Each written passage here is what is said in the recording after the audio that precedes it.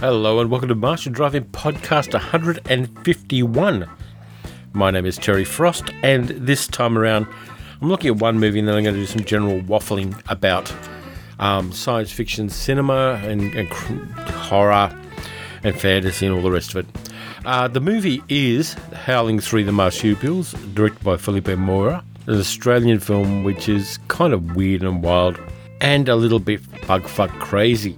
I think I'm going to talk about the plans for the podcast while I'm in Japan, which is only 2 weeks away, and how things are going to go with that, and just general kind of riffing on what's going on. There have been some significant deaths recently, so I'll talk a bit about some stuff around that, and just whatever comes to mind, really. I haven't planned this one particularly well, and I'll tell you why after I get the contact details out of the way, and they're coming up about now. Martian Driving Podcast happens every 2 weeks. It's a podcast of science fiction, fantasy, and horror appreciation. Sometimes I have guests in, sometimes I'll have a round table. Sometimes it's just random, particularly when there's a Netflix Marvel Cinematic Universe thing coming up. Feedback is the bread and butter of podcasting, so you can put feedback through at the Paleo Cinema Cafe on Facebook. You can also email feedback to feedbackpaleo, Paleo, at gmail.com. You can also support the podcast at patreon.com by going to patreon.com/paleocinema for as little as $1 a week. Just be aware when you're listening to the podcast, there may be some naughty words in it. So if there are kids around, you might want to listen to it later on. Okay, so how is everybody? It's turned autumnal here, which I don't approve of at all. I'm a warm weather guy, but on the bright side, in around 2 weeks, we're going to Japan for springtime. We're going to be doing the 13 days in Japan, and here at my place, it is getting very chaotic. I've decided to finally bite the bullet and get the man cave cleaned up. About half of it is. The left-hand side as you walk through the door is looking really great. I've got rid of a lot of stuff. We gave a lot of stuff to a charity for their thrift store, that charity being Diabetes Australia, because Sal has diabetes, and I didn't want to give it to a non-secular charity. I don't really like giving things to religious charities, though we do that for convenience sake at times. But, I can see the shape of how it's going to be, and it's looking good. I'm quite pleased with the way things are going with the renovation. I've got all of the records up in an IKEA boxes, shelving units kind of things. I've got magazines that I'm keeping. The ones I haven't given away to the charity stores are all nicely packaged. I've got little IKEA drawers to put other stuff in. It's going to be fun. And one of the reasons I'm kind of pushing it is we need to arrange things so that my nephew, Billy, when he comes to stay here, because my sister and brother-in-law are going to be looking after the house, his bed's going to be in the man cave. So we've got an inflatable mattress for him. And I moved a lot of really heavy things, which is good that I'm going to the gym, because I was quite sore after moving really large shelving units around and lots of boxes full of books. And books aren't the lightest thing in the world, which is one of the reasons why Kindles are so popular, I suppose. But, so still, I'm looking at the stuff I haven't done yet, and it's kind of disheartening me a little bit, but I'll get there. So lots of changes around here. We've got everything we need for the trip to Japan now. We've got passports, we've got plane tickets, we've got rail passes for Japan Rail, we've got Japanese yen in copious amounts, and we kind of roughly know what we're going to pack. Sal and I haven't done an overseas trip in 12 years. Well, 12 years ago when we got married, we went to Aotearoa, New Zealand, for the honeymoon, and apart from that, nothing in 12 years. So it's a little bit different. It's easy for you bastards in other countries, to be really honest. You guys can drive to other countries. I mean, that's something we dream of doing. Even you people in the UK can put your car on a train and go to France or onto a ferry. We can't do that. The best we can do is go to Tasmania in our cars, which I like doing. We did that a couple of years ago. and that was a lot of fun. But yeah, so this is the big one for us, the next big one. And I'm getting excited about it. I've got a few plans. I'm going to be doing a lot of YouTube videos. I'm going to podcast from Tokyo, which is great. I've got the Zune H2N mic set up.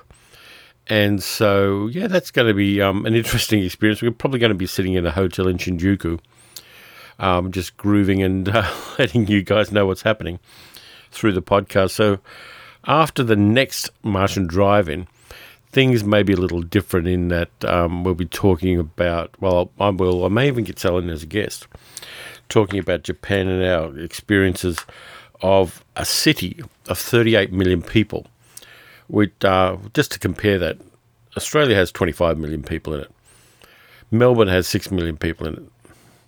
Tokyo is 7 times the size of Melbourne, and 1.5 times, and a bit more, the population of Australia. So, yeah, that's going to be kind of fun and challenging. We've got a few plans. We're going to be going to Osaka. We're going to be going to Hiroshima. And the rest of the time, we're going to be grooving around Tokyo. Now, I've got a plan for Sal. And Sal doesn't listen to the podcast, so I'm going to tell you what it is. I've got a secret plan to take her to a museum. And it's the Museum of Parasitology. So, basically, parasites. So we're going there. It's a free museum in the south part of Tokyo. And so I'm taking her there as a surprise. We're going to shoot a YouTube video there. The upside for me is not too far away is a beer museum. Ibisu Beer have a museum not far from the other museum. And so we're going there, and I'm going to have some quality Japanese beer, which is fairly inexpensive too. I mean, it's probably going to cost for a big glass about $5 or so, but this is like quality, top-of-the-range beers. So I may well get outside of a couple of those. We got a lot of plans, and it's going to be great. I'm looking to purchase some movies as well, if I can find some that have English subtitles. My friend Grant Watson, who's been on the podcast before, says that's a little hard to do. But I've got the Japanese symbols for English, so I'm going to be comparing them to the back of DVDs at second-hand DVD places, of which there are a lot in Tokyo. There's Book Off and other places like that, which sell a lot of good condition second-hand media. I'm also going to try to look at getting some CDs and some music. So, yeah. That's my plan. Probably get some collectibles, get lots of gachapon. If you don't know what a gacha is, or gachapon, it's little capsule toys out of machines, and they've got some really weird and wonderful ones. They're not just for kids. So, yeah, there's all of that going on. Still doing the radio gig up until we leave. I'm going to be taking a 3-week break from the radio gig once I get, while I'm away and when we get back. I've got the house taken care of, got the cats taken care of. Yeah, I'm getting excited. And the next couple of weeks on the podcasts are going to be a bit kind of weird, wonderful, and he said, just fiddly with something, magical. So, better move on with the show because I've got to follow the Richard rule, which means I've got to start talking about the movie 15 minutes into the podcast. So what have I been watching? I watched Atlantic Rim. I watched the MST3K version of the rip-off of Pacific Rim, which wasn't all that great to start with. Atlantic Rim. I don't recommend you do that. It's a piece of shit, to be honest with you. And the actor, Graham Greene, the Indigenous American actor, is in there, and nobody else you really know. The special effects are about as good as you expect from The Asylum. Don't see it. That's my rule. Don't see it. What else have I watched? Spirited Away. Sally and I watched Miyazaki's Spirited Away because she hadn't seen it. Unfortunately, we haven't been able to get to the Ghibli Museum in Tokyo because tickets booked out crazy fast. It's the busiest season of the year almost. And we thought we could get them, and we went right into the website right at the time we were supposed to get the tickets. And we couldn't get any of the days we're going to be in Tokyo. So we can't go to the Studio Ghibli Museum, which is a bit of a shame. But I've got a feeling that we're going to try to get to Japan again later. And so at another time of the year, it may be a little less problematic. But Spirited Away, fantastic stuff. No Face, all of the soot sprites and all sorts of things like that. Got that wonderful Miyazaki thing where there aren't really any villains in the movie. There are people with differing opinions and differing amounts of damage, but there aren't any villains. And every time I watch a Miyazaki movie, it takes me about half the movie to get my head around that, because I'm looking for the villain, because that binary is something that's kind of almost hardwired into us by the kinds of movies that are produced in the West. But Miyazaki is something different and at a different level. I love the graphics again. It was a joy to watch for, I think, the second time. And yeah, if you haven't seen it, you really should. Maybe I could find some of them, fill out the Miyazaki collection and find some in Japan. I'm going to have to make a note of that one. So, yeah. So watch that. I watched a really bad Australian movie called Plug, which is a kind of 1970s Ozploitation, sexploitation movie filmed in Perth on a minimal budget. It is bad. I watched about 3/4 of it, and then I had to force myself to watch the rest. It's dismal. It's been released on DVD and Blu-ray here again, but it turned up on my Amazon Prime subscription. And so I thought, I'll watch it again, see if it's any better than it was when I saw it in the 1970s. And kill surprise, it isn't. It is really bad. So there is that. If you want to see it just to be a kind of a completist on exploitation, do so at your own risk. It really was bad, basically bad. What else have I been watching? I'm keeping up with Star Trek Disco. I like the second season. I like the change of pace and the change of emphasis in it. I've got a couple of theories which are probably not going to pan out, because all geeks have theories about TV series when there's any kind of mystery involved. I'm not going to share what they are, but I have theories. Been watching Doom Patrol, which I like. I was a Doom Patrol fan back in the 60s when it was comic books. And they've kind of kept true to all of the different iterations of Doom Patrol. They kind of do an acknowledgement of all of that stuff in there. The ensemble works really nicely, and the characters are getting their own arcs, and there's still that really good theme of absurdist comedy in it, which is always valuable and a lot of fun. And just quickly, while I've got a couple of minutes left, I'm going to indulge in a bit of Australian political stuff, because I don't have anything else I can think of that I watched. Yeah, things have got crazy here. The Christchurch shooter was an Australian, so we're going through a national period of evaluation. About 20 years ago, our Prime Minister, John Howard at the time, apart from changing the gun laws, which is the only good thing he did, normalised minor political parties like Pauline Hanson's One Nation, which have an overtly racist ideology. And that's coming back to bite us much more than it has previously. Conservative politics is trying to get preference deals with One Nation so that they don't get totally rolled at the election, which is only about a month or two away. And the revelations have just come out that One Nation's people went to the NRA in America to try to get $20 million so that they can basically control the balance of power in the Australian Parliament at the election. That wasn't successful, and the whole thing was set up by Al Jazeera News as a kind of sting operation to get the NRA and One Nation to liaise. And the video Al Jazeera has produced has really revealed the pernicious nature of the apparatchiks of the One Nation Party here in Australia. So all of that stuff's rolling out as we speak, and wounds need oxygen to heal. So hopefully that will result in some changes to our polity. And yeah, a lot of the election campaign is going to happen while we're in Japan, which I'm kind of grateful for, because I can get very obsessed with that stuff. Nonetheless, we live in interesting times, and hopefully things are pivoting to the good side of things. But anyway, let's get on with the movie. And the movie this time is Howling 3, The Marsupials, starring lots of interesting Australian actors for the most part. Imogen Annesley, Barry Otto, Michael Pate, Max Fairchild, and here is the US trailer for Howling 3, The Marsupials. A terrifying legend never dies. It lives on. You were frightened in the Howling. And you'll be horrified as never before as the howling terror continues in Howling 3, the most terrifying howling of all.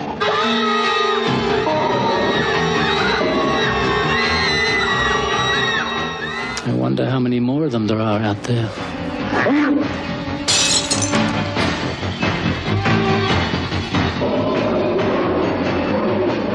Jesus.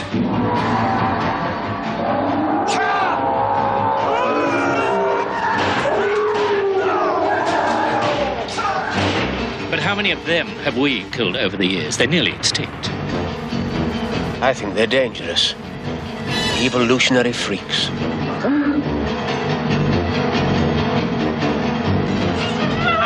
We possess evidence that werewolves exist. Where, for God's sake? Australia. Jeez, g'day. Want to put a shrimp on the barbie?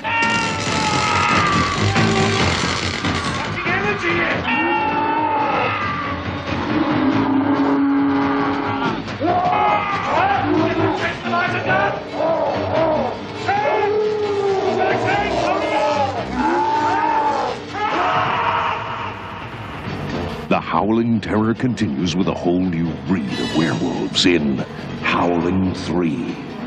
Rated PG-13. The New York Times hailed Howling 3 as the one werewolf movie to see this year. The New York Daily News called Howling 3 my kind of horror movie. And The Hollywood Reporter claimed that Howling 3 should attract devotees of horror thrillers. That voiceover at the end sounds a lot like the late, great Don LaFontaine, who was the master of American voiceovers. Apart from Adolph Caesar, who did all the blaxploitation ones, he's my go-to guy for voiceovers. Just to compare what you just heard with this supercut of Don LaFontaine intros.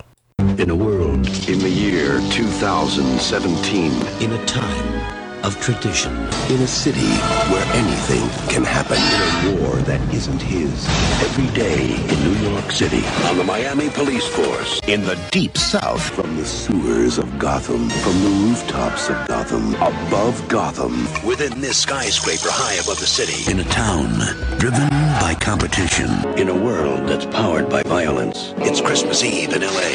On New Year's Eve of the last decade of the 20th century. Detectives Mike Lowry and Marcus Burnett. Yeah, definitely think that's Don LaFontaine. You can find a supercut with the video clips on YouTube of Don LaFontaine stuff. You can find several of them, in fact. But anyway, let's move on to Howling 3. Directed like the second Howling movie by Felipe Mora, the Australian director, who comes from an artistic family. His mother, Merca Mora, who died a couple of years ago, was an artist who also ran cafes and salons in Melbourne, and was well regarded. She was like a local icon of culture. Merca Mora had a great sense of style. She was a fine artist herself. Her husband was an artist. She ran a cafe, and they did some really interesting things with the cafe. It was the only bohemian place in Melbourne in the 1950s and 1960s, really. And they got the French singer Jean Sablon to come out to open up the cafe. Lots of cool European culture was introduced to Australia by Felipe Mora's family. And he's still going. He's on Facebook. He's on YouTube. He's doing small, quirky art films, which aren't getting any real theatrical release. So he's releasing them on streaming media of various kinds. And good on him. I mean, he's got a quirky vision. He's a bit of fun. And he also made a few other Australian movies of note as well. Things like, well, for example, Mad Dog Morgan with Dennis Hopper was one of his. As I said, Howling 3. He did kind of some low budget and dodgy things. Return of Captain Invincible he did as well in 1983, which is a great favourite of mine. Pterodactyl Woman from Beverly Hills. And, yeah, basically didn't have a fantastically big career. He did The Beast Within as well, which is another interesting horror film from 82. Communion, the one where Christopher Walken gets anal probed by aliens, which in itself is worth the price of admission. So he had a very quirky filmography. Anyway, back to the movie. The movie stars Barry Otto, who's a fine Australian actor who's worked on stage and on film for a number of years. He's the father of Miranda Otto, who's turning up in everything these days, including the new Sabrina the Teenage Witch TV series on Netflix. So, yeah, both of them fine actors. We have Imogen Annesley playing Jerboa, who's an Australian werewolf, which is kind of a misnomer because what she really is a werethylacine, a marsupial wolf-like creature. She's part of a small tribe of werethylacines led by a large, bald, brutal guy called Thylo, which is another indication that they're actually thylacines, played by Australian actor Max Fairchild, who wasn't a very nuanced actor, but was very good at playing heavies. He's got a bullet head, his head's shaved, and he's not the nicest looking guy, to be honest with you. So Jerboa, rather than submitting to the carnal lusts of Thylo, runs away to Sydney and meets up with a young American called Donnie, played by Lee Biolos, who has done not too much else in the creative arts lately, who casts her in a role in a horror film that he's part of called Shapeshifters Part 8. The movie's directed by a guy called Jack Citron, played by one of Australia's iconic actors of the 20th century, Frank Thring. Now, if you don't know Frank Thring, you really should. You should do a bit of a YouTube search on Frank Thring. Campy as fuck, unashamedly so. Apparently a lovely guy and a great raconteur in person. He was the guy who started the chariot race in Ben-Hur. He, of course, played Pontius Pilate in that. He had a whole bunch of roles in other films too. Let's see what we've got. King of Kings, he was Herod. In El City, he was Al-Qadir. He was in Age of Consent, the Michael Powell movie. He was in 1970, Ned Kelly. He was in Man from Hong Kong. He was also in Mad Dog Morgan, playing Superintendent Cobham, and a number of other things. Incredibly well-loved actor here in Australia.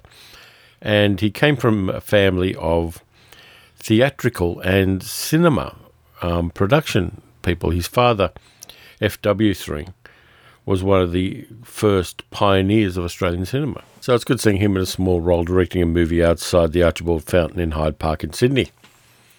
Like any film that is filmed in Sydney, or anywhere in Australia for that matter, there are some chase scenes where Donnie is chasing Jerboa around the streets, and the geography is totally stuffed. They clearly teleport across town a number of times during that, which is a bit of the fun for the people who know the geography of a place. There's all sorts of other little subplots that never quite work in this movie because it's a dog's breakfast of a thing. There are a bunch of scientists run by Beck Meyer, who is played by Barry Otto, whose father recorded in the 1930s film of an Aboriginal tribe killing a thylacine werewolf. So there's that. He is brought in by the President of the United States, who's concerned about werewolves, as you would be, played by Michael Pate, the Australian expatriate actor who worked in Hollywood for a long time. He was in The Court Jester. He was in all sorts of other things. If you look up Michael Pate, P-A-T-E, you're going to find his filmography. It's the second time he played the US president in a Felipe Mora film. He also played the US president in The Return of Captain Invincible, which he has a singing sequence in there too. There's a bit of a musical sequence with the president played by Michael Pate. Plays it exactly the same way in Howling 3 as he did in The Return of Captain Invincible 3 years before. But it's nice to see Michael Pate in an Australian movie. He did a couple of other movies before he died a couple of decades ago, including The Mango Tree, which is a kind of nice lyrical little film. He was very supportive and encouraging of Australian cinema at a time when it wasn't particularly well loved by pretty much anybody. Anyway, there's another subplot, because you need a lot of subplots in this kind of movie, where Thilo meets and falls in love with a Russian ballerina werewolf, Olga Gork, played by Dagmar Blahova. That's a kind of a weird one, where you have a ballerina werewolf, and why the fuck not? If you're going to throw everything into the blender, find the weirdest things you can find. The movie... Is it really worth trying to go on with the plot of this movie any more than I already have? It's a wonderful silliness. We get some scenes set in the future of this kind of movie universe, where Jerboa becomes a famous Hollywood star and gets an Oscar. We get Olga and Beckmeyer falling in love, even though Thilo and Olga have a thing, so you get them having a kid, so you've got like a half Russian werewolf, half human child. You also get Jerboa and Danny falling in love and having a child, and having a half thylacine thylacine human child. So there's a lot of werewolves and were-creatures screwing with humans and reproducing. So there's all of that kind of stuff going on. There's some really nice scenes with some Bob McCarran practical special effects of Jerboa having a child, and she has it in the way that marsupials have it, which means that the infant is born incredibly tiny and almost kind of embryonic, but able to breathe, and crawls from the vagina up into a pouch in the way that kangaroos and other marsupials do. They've got a really interesting kind of breeding cycle in it from that point of view. And you see this tiny little kind of thylacine human baby crawl up into Jerboa's pouch, because she has a pouch because she's a marsupial, of course. And that's done kind of nicely. It's a little bit left field. And it's a sequence that they kind of linger on a little bit to kind of fill things out. And it works. You're not going to see another thylacine werewolf giving birth scene in another movie. Let's be honest. That's the one you got to get in your lifetime. Unless somebody has a brain fart and decides to remake Howling 3. You're not going to see that in a film again. And I'm gesturing really bigly here, so I've got to stop doing that, because the way the man cave is at the moment, I keep hitting things. If you've got thylacine werewolves, you've got to have at least some kind of Indigenous presence in an Australian movie. And we get that in the form of an outback guy called Kendi, who lives near the colony of were-thylacines, played by Burnham Burnham. Interesting guy. He had a lot to do with Aboriginal rights, and was at one stage in the 1980s was a prominent Aboriginal activist and author. He was a Yorta Yorta man from up along the river country between Victoria and New South Wales. He stood for election in the upper house of the New South Wales Parliament in the 1980s, and did a couple of movies. He did a movie called Dark Age, which is a thriller set in the north of Australia. He was in Ground Zero, another one which is kind of interesting, and also, of course, in Marsupials Howling 3. And he has a little bit of fun with this role, and it was good to see him in there and to have that kind of acknowledgement. And to be honest, it does play into some Aboriginal mythology as well, because if you have a look at the recent Australian television series Clever Man, which is maybe a little bit hard to find overseas, but I know it's out on DVD and Blu-ray here in Australia because I have it. There are a non-human subset of Indigenous Australians called the Hairy People, which is based on Aboriginal legend, in this TV series Clever Man. It's one of the themes running through it. And this kind of has some parallels to that in a way, which gives it a little more credibility in some weird kind of fucked up way in my mind, at least. Also get Barry Humphries turning up right at the end of the film as Dame Edna Everage, his satirical character, as an Academy Award host, which is kind of a little bit left field, but we'll go with that. There are other people who turn up in it who are kind of minor celebrities as well. Bill Collins turns up. Now, Bill Collins is a name that the people in Australia will know who are movie buffs, but outside Australia is not well known.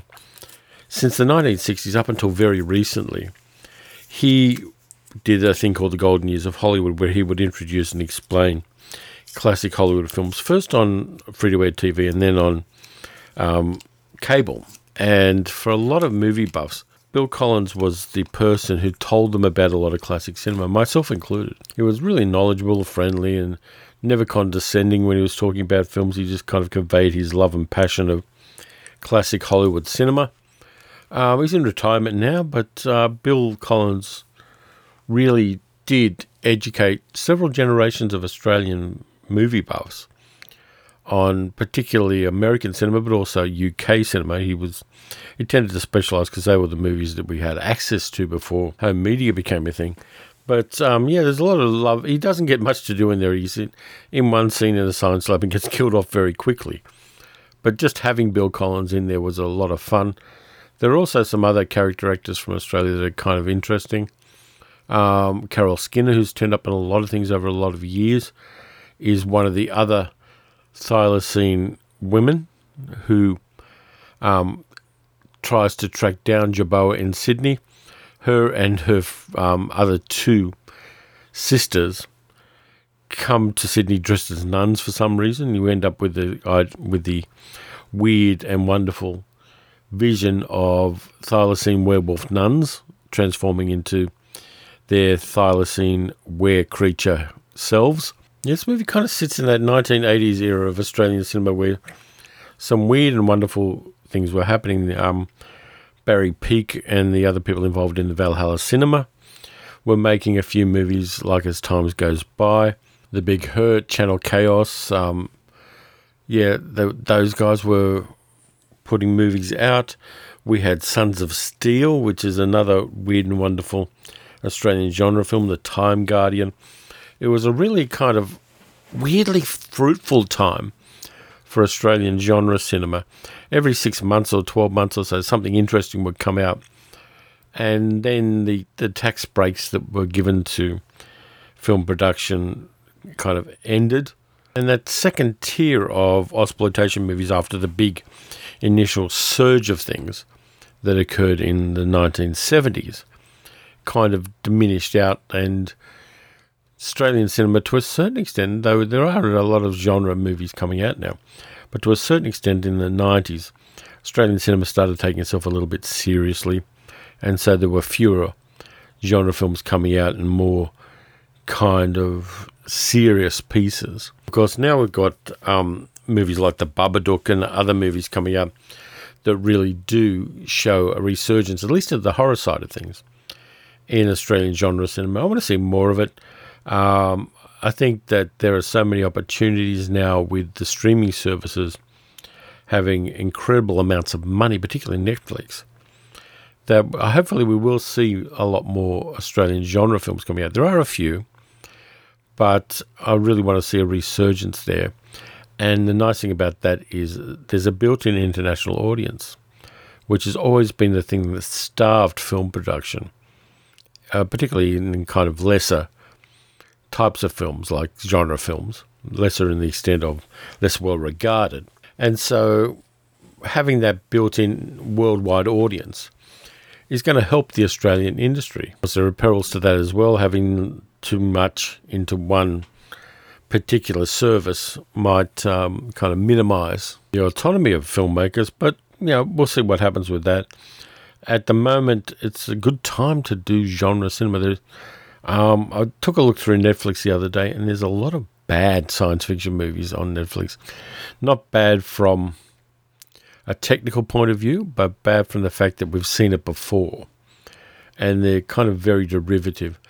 There are attempts to do original stuff, but for the most part, there's not really that kind of wonderful, inventive craziness that we've seen in genre cinema in various times over the last 50 or 60 years. You're getting a lot of interesting things happening in television and kind of streaming TV services. Is it really television, though? If you see something like Doom Patrol, which is on DC's platform, it's no longer a television show. It's a streaming episodic series, I suppose. But there are weird and wonderful things happening. I think we need to get a few more Australian superhero movies. I think there's a space for that. I know they tend to be special effects heavy, which means money heavy. But there are ways of doing that won't be as expensive as people think. If episodic TV can do superhero stuff, then an Australian feature film can. The technologies, particularly as far as using manipulations of the moving image, are cheaper. I mean, there are ways with the software I've got that I can kind of fake the dusting that happened in the Thanos snap, for instance, on a screen. It's not impossible. It's not particularly difficult to do that. For people who've got even better software than me, it's even simpler. It's just a matter of getting the people who know how to do it. But, and also cameras are cheaper. 4K cameras are crazy cheap at the moment. So I want to see more genre films. I'm not going to make them myself because I don't play well with others. But I want to see more of them. And I tell you what, here's something for you as a listener. It's a request, not an order.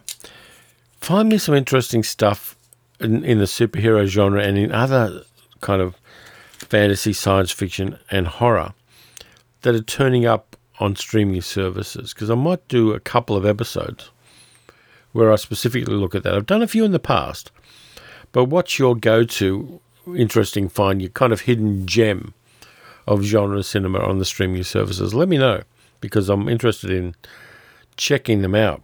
But anyway, that's it for Howling 3, The Marsupials.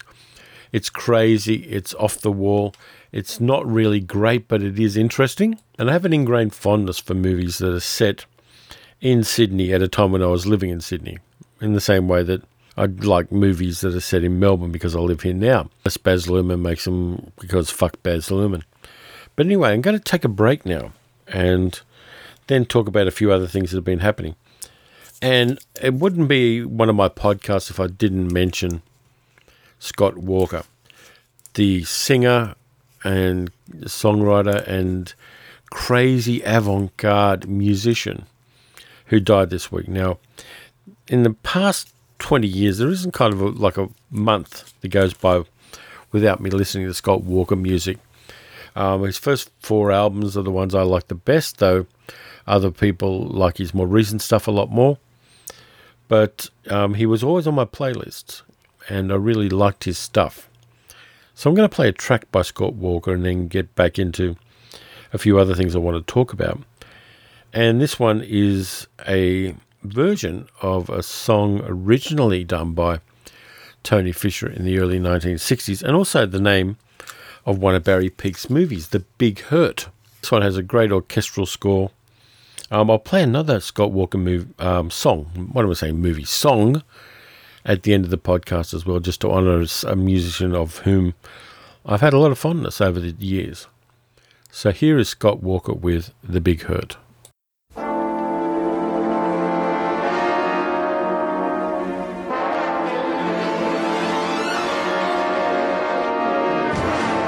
Now it begins, now that you're gone, needles and pins, twilight till dawn, watching that clock till you return, lighting that torch and watching it burn. Now it begins, day after day,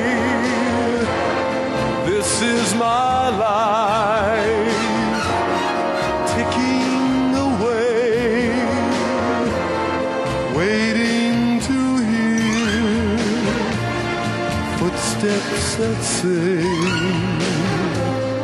love will appear, and this time to stay. Each time you go, I try to pretend it's over at last, and this time the big hurt will end.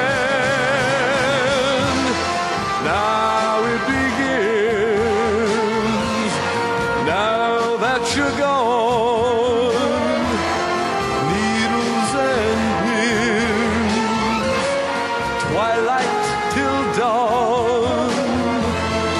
But if you don't come back again, I'll wonder when, oh, when will it end? The big hurt, the big hurt, the big hurt.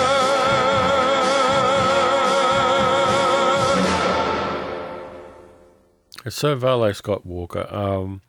Somebody else died this week that has kind of had an influence on me, and that is the cult filmmaker Larry Cohen stepped on a rainbow during the week. Now, Larry Cohen was really getting a lot of love in the last maybe 5 years that previously he didn't get as a filmmaker. Of course, he made lots of interesting films, some of which I've talked about on the podcast. Things like The Stuff and Cue the Winged Serpent, God Told Me To. He did Bone with Yaphet Kotto in the early 1970s.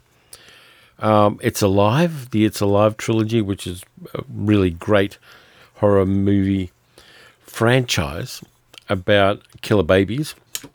He always had really interesting concepts in his films. I'm actually putting together a YouTube video of my top 5 Larry Cohen movies because things about people that just died seem to do well on YouTube. My In Memoriam for 2018 has got crazy amounts of viewing. Let me just check my YouTube while I'm talking to you because I keep getting fascinated with the fact that this one video of mine did extremely well while a lot of others didn't. Fuck me dead. 21,000 views. For me, that's a lot. I mean, it's not up there with Casey Neistat and PewDiePie, but I'm not unhappy with that. I'm doing one for 2019 as well. So we'll see how that one plays out. But, 21,000 views.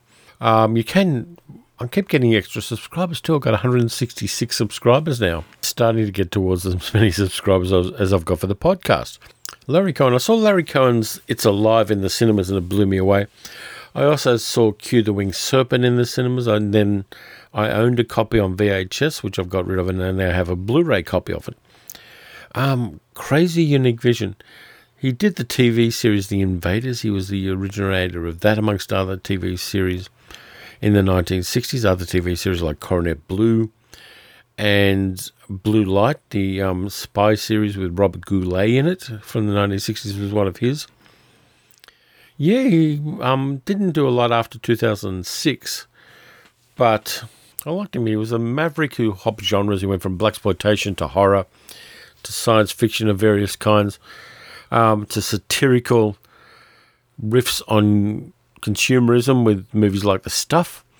Yeah, he was a one-off, and he will be missed because I liked his stuff. It's in that sweet spot of mine where I was watching a lot of exploitation cinema, and Larry Cohen's name kept coming up, and I loved that. He really did give us some great movie memories. So anyway, what's coming up for the podcast? I'm going to do a couple of Japanese movies, I think, just to kind of settle into the vibe of the big trip that's upcoming. So I'm not sure. Maybe I'll do a kaiju movie. Maybe I'll do a kaigen movie. There are all sorts of genres I can play with there. I've had a Kurosawa movie that I hadn't known existed, an early one with Toshiro Mifune where he plays a doctor who accidentally gets infected with syphilis, which is a laugh right to begin with. But that one's more Paleo Cinema than Martian Drive-In Podcast. Let me know if you want to see that one on Paleo Cinema because that might be a bit of an interesting one to take me out of my comfort zone as far as Kurosawa movies is concerned. I did promise myself this year that I'd watch more movies that I hadn't seen before. So maybe I need to stay true to that. Might be a bit of fun. It'll definitely be an educational thing for me. So I'm going to make this a fairly short podcast. The next one I promise will be longer. And I'll try to do something a bit lengthy while I'm in Japan as well. So anyway, thank you for listening. Thank you for supporting the podcast by giving me your ears. And particularly thank you to the Patreon supporters who keep the podcast going. And as usual, there is going to be the credits to the podcast done in the style of movie credits to honour the Patreon supporters, followed by another piece of Scott Walker's wonderful music, his interpretation of a Jacques Brel song called Amsterdam, which David Bowie did a lot worse. Anyway, in the meantime, keep watching the skies, look after yourselves, take care, watch some good movies, watch some bad movies, definitely watch movies, and buy them on physical media if you absolutely can. I'll be back soon with another podcast. Here are the credits, followed by the wonderful late Scott Walker. Talk to you soon. Here are the credits for Paleo Cinema Podcast and Martian Drive-In Podcast, done in the style of movie credits to honour the people who support this podcast. Thank you to Tom, the focus puller, Sarah, the special effects technician, Ian, the caterer, Grant, the Technicolor consultant, Claire, the script doctor, Gary, the prop master, Morris, the musical director, Jan, the dialect coach, Armin, our key grip, Matt, the rattlesnake wrangler, Elaine, our scientific advisor, Julia, our casting director, Chris, our camera operator, Christopher, our gaffer, Miss Jane, our wardrobe mistress, Tansy, our Foley artist, Alyssa, our location scout, Mark, our second unit director, Paul, our special makeup effects director, Tammy, the donut wrangler, Tim, our New York unit director, Rabbi Steve, our spiritual advisor, Steve Sullivan, our director of monster effects, Dylan, our goat wrangler, Eric, our set security lead, Richard H., our set photographer, Mark D., our extra, and David L., our extra, Kerry H., who is the accountant, and our newest supporter, Gary J., who is a CG effects technician. So thank you very much to all of the supporters of the podcast. I really appreciate you dipping into your purses and helping out with the podcast.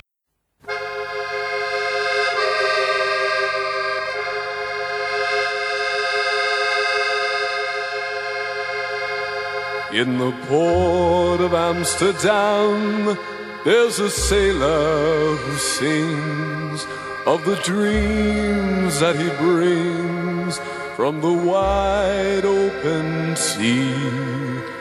In the port of Amsterdam, there's a sailor who sleeps while the riverbank weeps with the old willow tree. In the port of Amsterdam, there's a sailor who dies, full of beer, full of cries, in a drunken down fight.